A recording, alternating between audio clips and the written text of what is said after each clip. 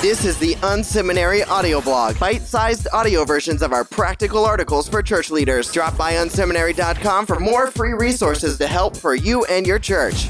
2 critical reasons Christmas is strategically important to growing churches. Christmas is coming. Don't miss one of the best opportunities to connect with people and grow your church in a significant way. People in your community will be looking for a church to attend this time of year. How are you leveraging this opportunity? I used to be one of those leaders that looked down their noses at churches doing special stuff on Christmas. I would have said every weekend is special at our church. I was ignoring the reality that something shifts in our culture at this time of year, and it creates a climate where more people are willing to attend church. Christmas is an incredible opportunity to reach more people. Let's take advantage of it. Here are 2 reasons this time of year is different. People are more likely to invite friends.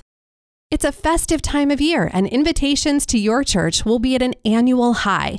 Craft your communication strategy around asking people who they're inviting. Ensure the ask is clear and compelling so it spreads quickly from your people to their friends and family. Simplify the messaging so it's portable enough to go from one person to another. Their friends are more likely to attend.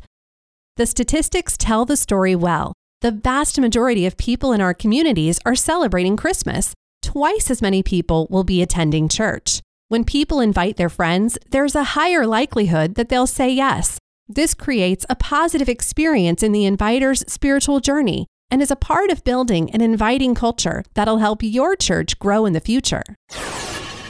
Answer 5 questions about your Christmas experience to leverage it for growth at your church. How are you building momentum to the next big thing with the guests visiting your church this Christmas?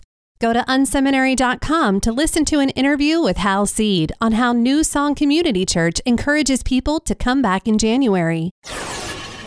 What can you plan now to thank your volunteers who will go above and beyond to make it great? Go to unseminary.com for 33 ideas for thanking your volunteer team. Is your Christmas service press-worthy? Your local media are looking for stories. How can you package what you're doing and invite them to cover it? Check out the article at unseminary.com on making your news story more spreadable.